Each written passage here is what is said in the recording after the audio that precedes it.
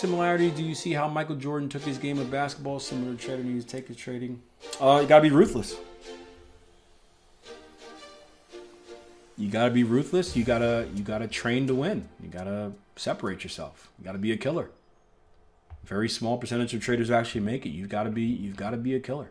Michael Jordan was ruthless. He worked on his game all the time. You got to be ruthless. You got to demand perfection. That's what he did. He demanded perfection from himself. He demanded perfection for his teammates.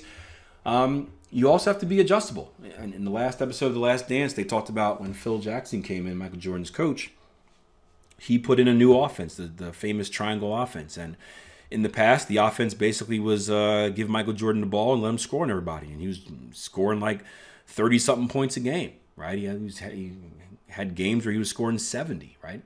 Phil Jackson came in and said, hey, the offense is going to flow through different people. And it wouldn't have worked if your star player didn't agree to it. And Michael Jordan was flexible. He said, hey, although this adjustment may not be what's best for me, so kind of putting his ego aside, maybe adjusting win percentage, right?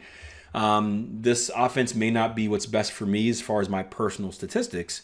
It's what's better for the team. And it's what's going to allow the team to succeed. So he was able to adjust. He wasn't stuck in his stubborn ways and saying, no, it has to be this way. This is the way it has to go. He said, hey, I'm willing to put my ego aside. I'm willing to make some adjustments to do what works as far as achieving the bigger picture. And it's something that ended up working. And that wouldn't have happened if he wasn't able to make that adjustment. So you see that in trading. Whether it's kind of, many of us come into trading with certain ideas about the market, certain ideas about money. A lot of people think money is evil, right? It takes being open to learning new things, being open to make adjustments. Maybe something that you thought was true for years isn't actually true. And you've got to be able to say, hey, instead of being stubborn because someone told me this and I didn't test it or anything, I just thought it was right. Instead of being stubborn and just being stuck in an idea, be open to experimenting. Say, hey, I'm going to try this different way of looking at things. And, if it works, then it works. If it doesn't, then, it doesn't. But you have to be open to kind of making that change.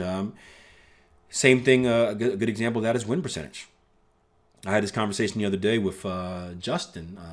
We have lots of Justins on the platform now, but I think we had the same conversation where he was talking about, hey, I have this awesome win percentage. I think it's like 65%. I made some adjustments to my strategy. It brought the win percentage down to, let's say, 60% or 55%. These are just random numbers. But it was more profitable. And I said, hey, Justin, are you going to trade the more profitable way? And he's like, well, no. I'm going to trade the bigger one, the other way, because win percentage was higher. Now, in that conversation, right, Justin knew himself, and he said that, hey, I know I need to have a win percentage that's high to stay sane and not make psychological mistakes. And that's important. So this is not an instance where I'm saying he should change his way. But if you're comfortable with going from 65 to 55, you need to make that adjustment because it's better for your system. It's a more effective way to trade. Win percentage isn't there, and we've been taught our whole lives that win percentage is what's most important, right? You have to be flexible and say, hey, what's most important is profitability. And if it takes kind of sacrificing my win percentage to put myself in a more profitable position, then that's what I need to do.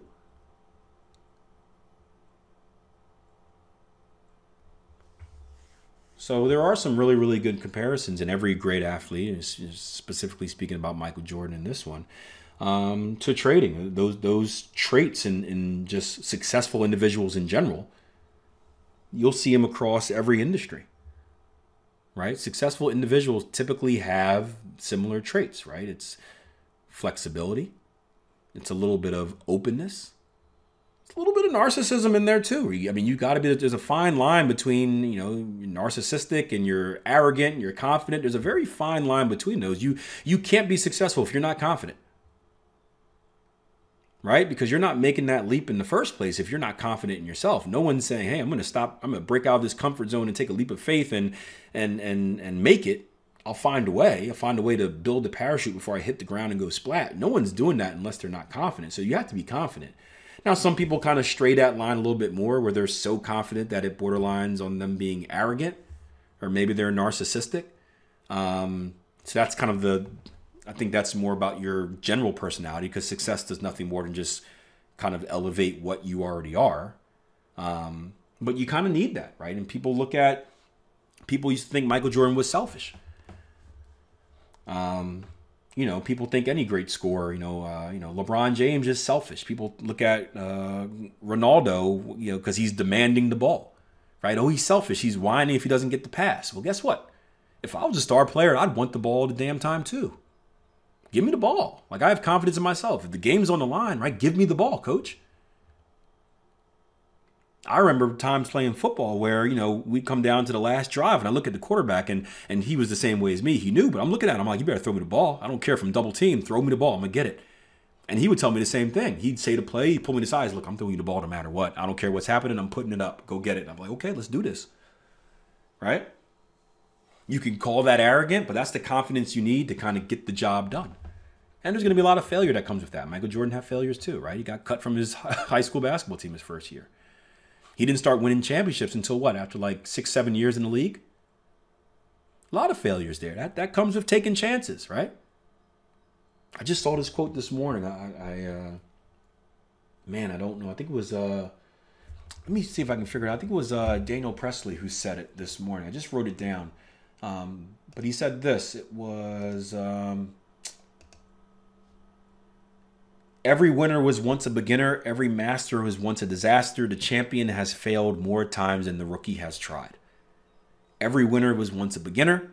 Every master was once a disaster. The champion has failed more times than the rookie has tried.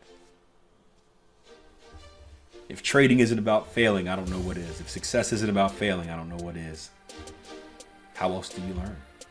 So very, very, very, lots of correlation there. I'm probably like 80 questions behind right now, guys.